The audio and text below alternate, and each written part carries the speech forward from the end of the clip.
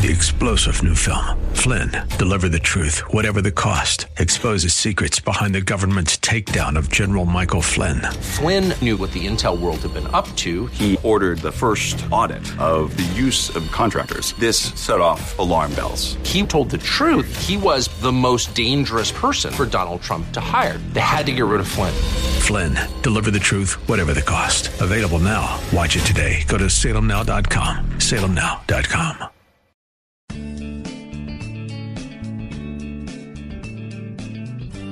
Grace and peace to you, and welcome to Reaching for Real Life Radio with Sean Azzaro, the senior pastor of River City Community Church in San Antonio, Texas. A church that exists to help people like you find the real life you were created for and find it to the full. That's what Jesus promised in John 10:10. And today we continue in a series called Fear Not, as today Sean tells the classic David and Goliath story, which was a pretty scary day for some, unless you have a helper like the Lord. So what's your Goliath right now? Listen in and start looking for some good stones. ReachingForRealLife.org has this full message, sermon notes, and series available for free. If you feel led to bless this listener-supported radio ministry, then please do so today. There's a place to give at ReachingForRealLife.org. The message today is called The Fear That Killed the King. It's in the series called Fear Not. Pastor Sean starts off in 1 Samuel 15. It's time for Reaching for Real Life Radio. Now, while I want to encourage you when it comes to groups, what I want to discourage you in is groupthink. Know what groupthink is? About 4 of you. Okay, great. The rest of you, no, we haven't. That's groupthink, see? No, I'm kidding. All right, psychology today defines groupthink like this. It says, groupthink is a phenomenon that occurs when a group of well-intentioned people makes irrational or non-optimal decisions spurred by the urge to conform or the belief that dissent is impossible. The problematic or premature consensus that is characteristic of groupthink may be fueled by a particular agenda, or it may be due to a group members valuing harmony and coherence above critical thought. If you've ever experienced groupthink, everybody's just kind of going along, and you're like, wait a minute, there's some really important ideas that aren't being discussed, some really important questions that aren't being asked. Well, I have to tell you right now, we are living in the world of groupthink. This last year, it all went into hyperdrive, and I know I keep saying that, but that's why we're doing this series. The series is called Fear Not, and we're talking about fear. And this last year, it's just been unbelievable, the things that people just kind of go along with without ever asking questions. And I told you we've had dissenting opinions. What we used to be, as far as medical advice, getting a second opinion used to be a good idea. That's actually been visibly and obviously suppressed in parts of the media and parts of the public conversation. And what it leads to is this huge kind of problem of groupthink. I got to tell you, one of the biggest kind of promoters of groupthink has been social media, which the irony is social media was intended to be something that created all this free conversation, all different kind of viewpoints, and this big open forum. It was supposed to be the free exchange of ideas. And what's interesting is what you had happen instead is it became this thing of groupthink as different people's opinions kind of started to become the approved opinions, and other opinions were kind of disapproved.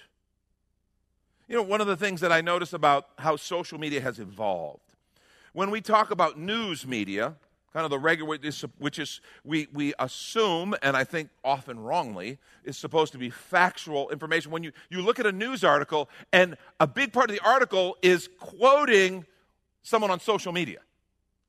Or have you ever read a story when it's, so-and-so experienced backlash because they did this, and then some Twitter feeds are quoted? Well, one, everybody experiences backlash on Twitter. Twitter is a huge dumpster fire, right? We all know this. And what's funny, though, to have a news story start quoting these different people, and this is backlash, and they just quote some different people who I don't know them. I've never heard from them. I've never read their books. I don't know who they are at all. What qualifies them to speak on the subject? Doesn't matter. They agree with the story that the writer of the article wanted to tell. And by what that means, you want to talk about bias confirmation. You just, whatever you want to affirm, find someone who agrees with you. They experience backlash on Twitter. So what? How do I know this isn't some guy living in his mom's basement? Oh, he's really qualified to speak on it, He has a Twitter account. Ah, okay, good. That's his big qualification. Censorship that we've seen over the last year. That's one of those things when you stop and think about where social media started and what it was about, and now social media companies are censoring certain things because they disagree with it. That's messed up. Their whole mission, their whole point was to not have that, to have this free exchange of ideas. It's the ultimate group thing. Literally afraid of dissenting ideas. Used to be okay for someone to be wrong or to be partially right and partially wrong. Now, if you're not one of the approved ideas, censored, misinformation, it's like the ultimate groupthink. How about safe spaces? Now, I didn't even get started yet. No, if you're under 30 years old, you may not know something that those of us who are older than 30, we know. College campuses used to be a place where different ideas were encouraged. This is true. It was a place where you were supposed to go off and have your worldview expanded with new ideas. You were supposed to be challenged in some of your assumptions. That doesn't mean you were wrong. It just means you were going to be challenged. You were going to have to think about it. You're going to have to engage intellectually with people who think and feel differently than you. That used to be one of the benefits of college. Not anymore. Because we have safe spaces where if by chance a dissenting idea sneaks onto campus through the back door and gets near me, I can run to a safe space where they're not allowed to bring their dissenting ideas. I'm not talking about safe from like assault and battery. That's good. You should have safe spaces from that. But safe from people who disagree with you? From dissenting ideas? Why is that even good? You want to talk about institutionalized groupthink. And it goes on and on. What you need to understand is all of these things are playing on a fear, an existing fear that people have, and has taken it to new heights. This fear of what people think of us. The whole woke movement is about playing on people's fear of what other people think of them and getting them to do and say what we want them to say.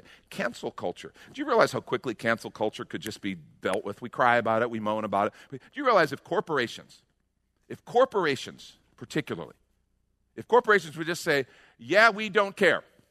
We don't like what that person said, you must fire them. No, we don't have to. See how easy it is? Yeah, but we're going to go on Twitter and we're going to yell and the news is going to write on you. Okay. Got a memory of like a gnat.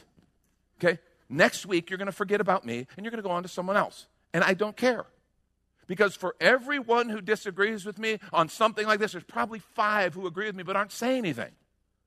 I'm okay with that. I'm okay living in a world where some people disagree with me. That's called normal. And if corporations would just say, yeah, we're not going to do that. Now, if they look into something that an employee or someone did and it really was bad for the company, it really did violate policy, and they get rid of a person, great. But to get rid of people who did nothing wrong because of fear of what's going to happen when social media gets a hold of it, and then actually mainstream media gets a hold of it, we better preempt this and we better fire this person. There's been no due process. There's no evidence. They're never allowed to confront their accuser. All the things that we used to just consider bedrock and foundational. They're just gone. And we just fire them because we don't want to deal with the bad press.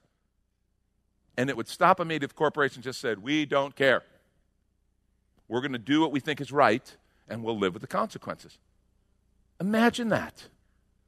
It's called character. It's called just living your convictions, instead of being at the whim of whatever public opinion says at the moment. But we're terrified of that. Today I want to talk to you about fear of what people think. Because a lot of us struggle with fear of what people think. Questions like, what do they think of me? Do they like me? Do they approve of me? Do they agree with me? Because we're afraid to disagree. It's too weird if we disagree. My kids are embarrassed If we're someplace and I disagree with something and I say, oh, I disagree with that, my kids, oh, Dad, that's such a boomer thing to say. That's such a boomer thing to say. Oh, Dad, oh, my gosh. Well, I do disagree. Why can't I say? They sat and told me what they thought. Why can't I? Oh, God. It's a big thing. Oh, I'm an embarrassing dad, which, actually, as I think about it, it's probably true, but that's a different point. Fear of what people think. We're in this series called Fear Not, and we began on Easter morning. And we learned the beginning of my fearlessness is learning to trust His faithfulness, because He's always faithful, even when it comes to death. He is faithful. And then last week we learned overcoming fear is not about altering the future, trying to control the future. It's not about altering the future, but rather seeing it differently through the lenses of faith versus the lenses of fear. Looking through lenses of fear distorts and alters everything that we do. When we look through lenses of fear at everything, it causes us to blow off our values, causes us to do things we would never do otherwise, and it causes us to miss out on the things that God has for us. And this week, we want to talk about the fear that killed the king. The fear that killed the king. If you have your Bibles, turn to 1 Samuel 15. Awesome story, 1 Samuel 15 through 17. And I mean, it's a little before and even extending well beyond, but I want to focus on this. The fear that killed the king. You remember the people of God asked for a king. All the people around them had a king, and they were judged by judges, and currently they were under the leadership of the prophet Samuel. And they said, we want a king like everybody else. Samuel felt rejected. God said, it's not you they've rejected, Samuel, it's me. But He gave them their wish. He gave them the king they wanted. He gave them a man named Saul.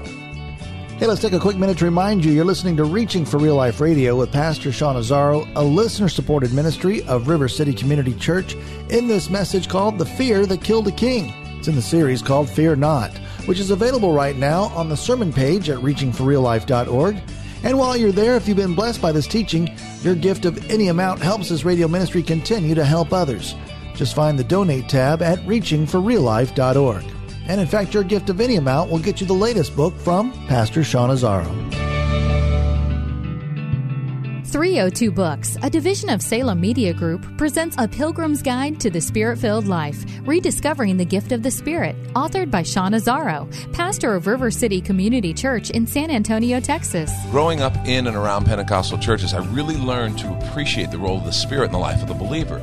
But I also saw what I considered to be imbalance and excess in some of our churches when it came to how we taught about the infilling. Now available at Amazon.com, Sean Azzaro shares his most requested teaching and radio broadcast series in a devotional form, encouraging you to embrace the Spirit-filled life. I wrote in a devotional style to encourage readers to examine the Scripture with fresh eyes and make room for the Lord to speak about the role of the Spirit in our lives.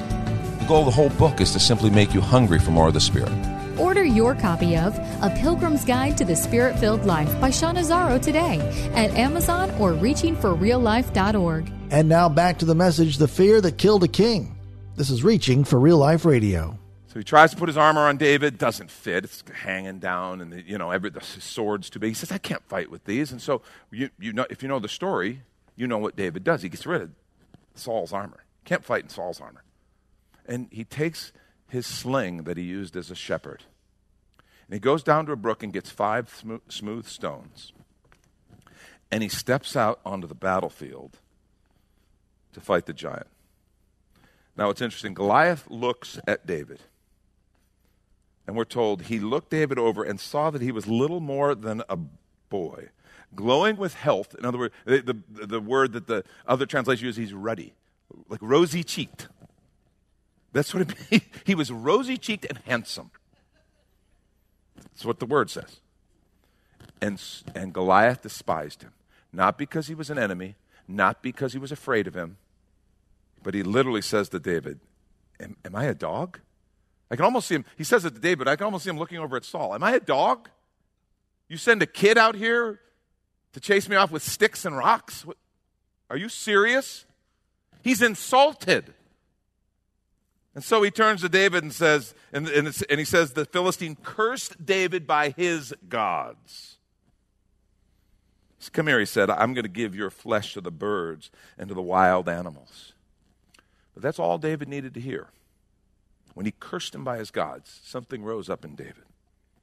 David said to the Philistine, you come against me with sword and spear and javelin, But I come against you in the name of the Lord Almighty, the God of the armies of Israel, whom you have defied. This day the Lord will deliver you into my hands, and I'll strike you down and cut off your head. This very day I will give the carcasses, not just of you, but of the whole Philistine army to the birds and to the wild animals, and the whole world will know that there is a God in Israel.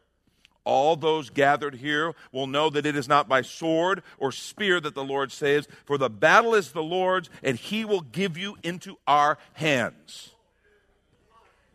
That's pretty good for a kid. Of course, what happened next is one of the most well-known military battles and victories in history. With just a sling and a stone, the giant is defeated, then beheaded, and a king is born. Stop and think about this. By that time, his brother had criticized him. The king had misjudged him, didn't believe in him. An army had left him, hung him out to dry and abandoned him. A giant threatened him. And you want to know what the worst part is? Listen, and I want you to hear this. No one took him seriously. In this whole story, no one took him seriously. The story even starts when Samuel goes to Jesse's house. You remember how the story is? David didn't just become king because of this. He was anointed king. Samuel the prophet goes to Jesse's house. God told me one of your sons is going to be king. So he brings all the boys out. The oldest one, and Samuel looks at him. He's tall. He's strong. Oh, surely that's Eliab, who we heard from a few minutes ago. And God says, yeah, don't look at his height or stature or whatever. I've rejected him. And he gives these words. See, man looks at the outward appearance. God looks at the heart. And he goes through all the brothers.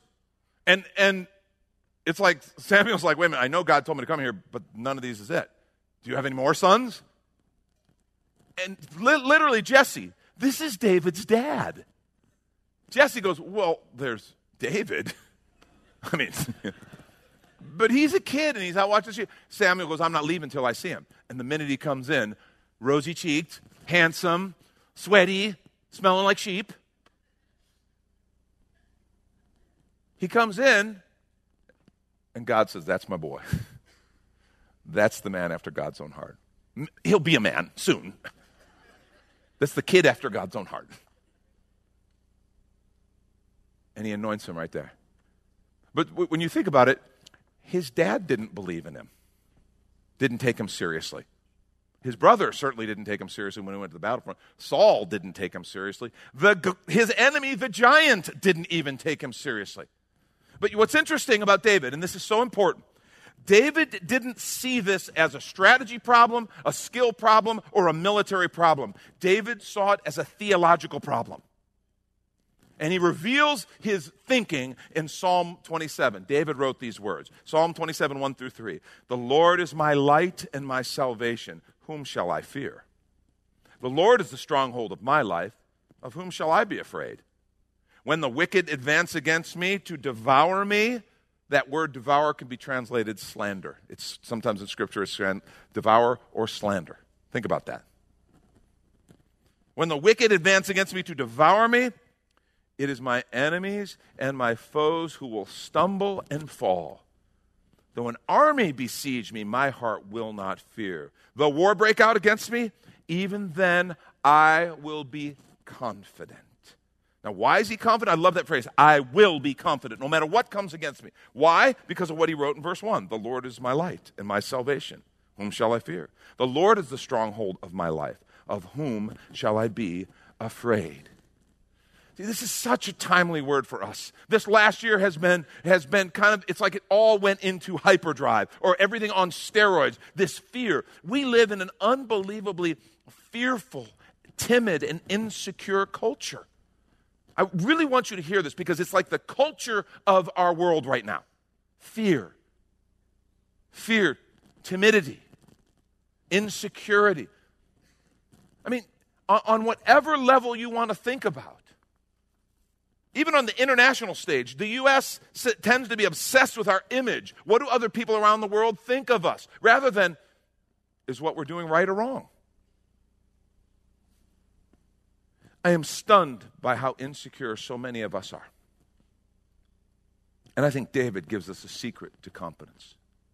If you're taking notes, write this down. The antidote to the fear of man is confidence in the sovereignty of God. That's the antidote. The antidote to the fear of man, the fear of people, what they think, what they can do, is to have confidence in the sovereignty of God. That's what it is. It is confidence in the sovereignty of God. The sovereignty of God, it means God is king, and he is king over all.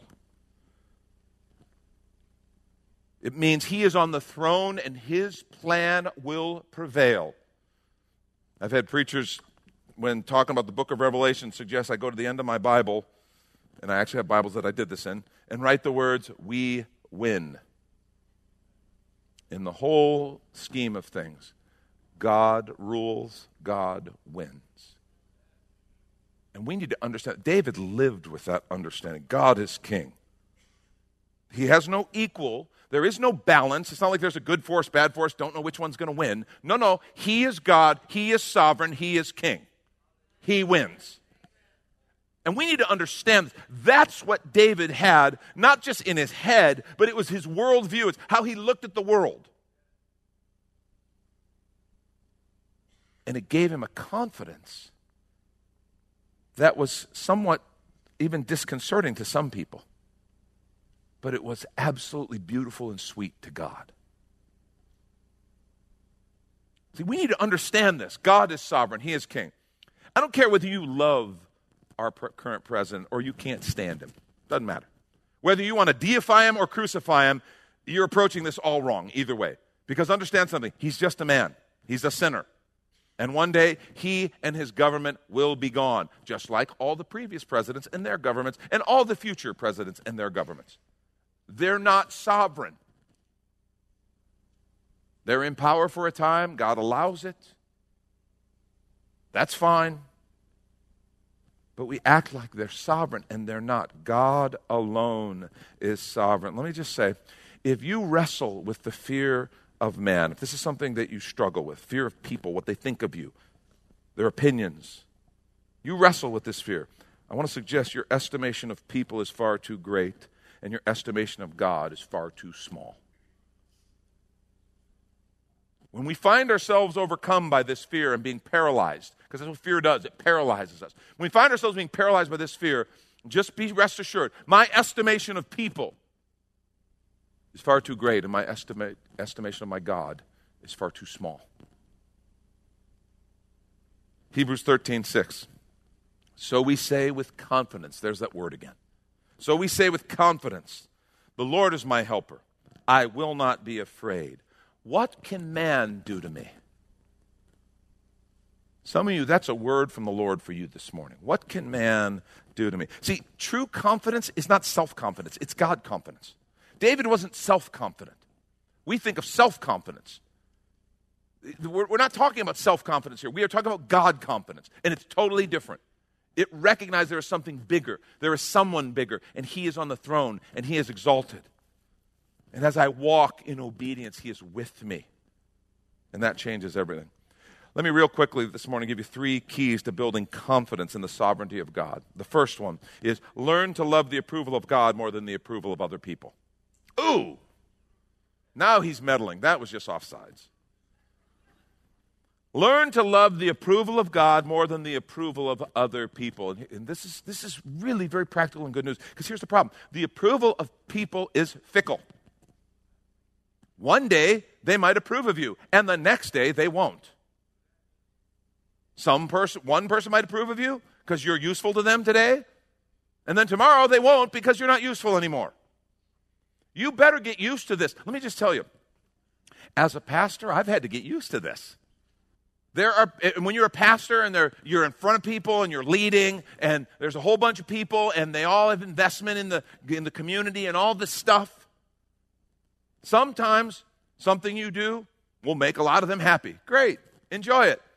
Because those same people next week might be upset about something different you do, a decision you make, a message you preach, a hire you make, whatever it is. It's just the way it is. And you need to know, if there's people approving of you, something you've done, mark my words, there's someone else who is not approving of it. They may not be saying it to you right then, But there is, because the approval of people is fickle. And if you spend your life jumping through hoops to try to please people, you are going to frustrate yourself, and you're going to wear yourself out. See, we need to focus more on the approval of God, because his approval is not fickle. 1 Samuel 15:22, Samuel replied, does the Lord delight in burnt offering and sacrifices as much as obeying the Lord? To obey him is better than sacrifice, and heed is better than the fat of rams. See, here's the deal. God wants to give you the life he created for you. See, when you learn to trust him and know how much he loves you and how much he created you for a life abundant, when you all of a sudden understand that, and you understand that he is God, and he is the same yesterday, today, and forever, he's not fickle, you will begin to do what has been called dancing for an audience of one. That's Pastor Sean Azzaro. You've been listening to Reaching for Real Life Radio. And if you'd like to hear this full message in the series called Fear Not, it's available right now on demand at reachingforreallife.org. And we'd also love to hear from you on our Contact Us page, or even better, your financial gift helps this radio ministry continue. Find the Donate tab at reachingforreallife.org. But of course, you're invited to visit and join us at River City Community Church, located on Lookout Road right behind Rotama Park, right next to the Real Life Amphitheater. If you'd like to call the church, the number is 210-490-5262, as Reaching for Real Life Radio is a service of River City Community Church, and we hope you join us again next time as you travel the road to real life.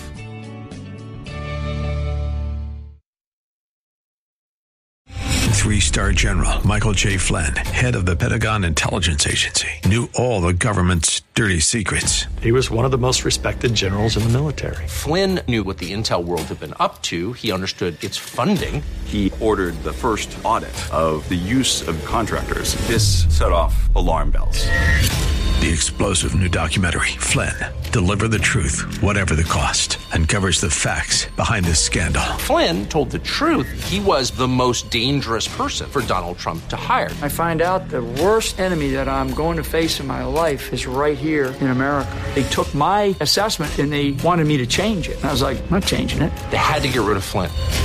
With in-depth interviews, archival footage, and never-before-seen personal records of the man behind the headlines. I just felt like I was drowning. Flynn, Deliver the Truth, Whatever the Cost. Available now. Watch it today. Go to salemnow.com. salemnow.com.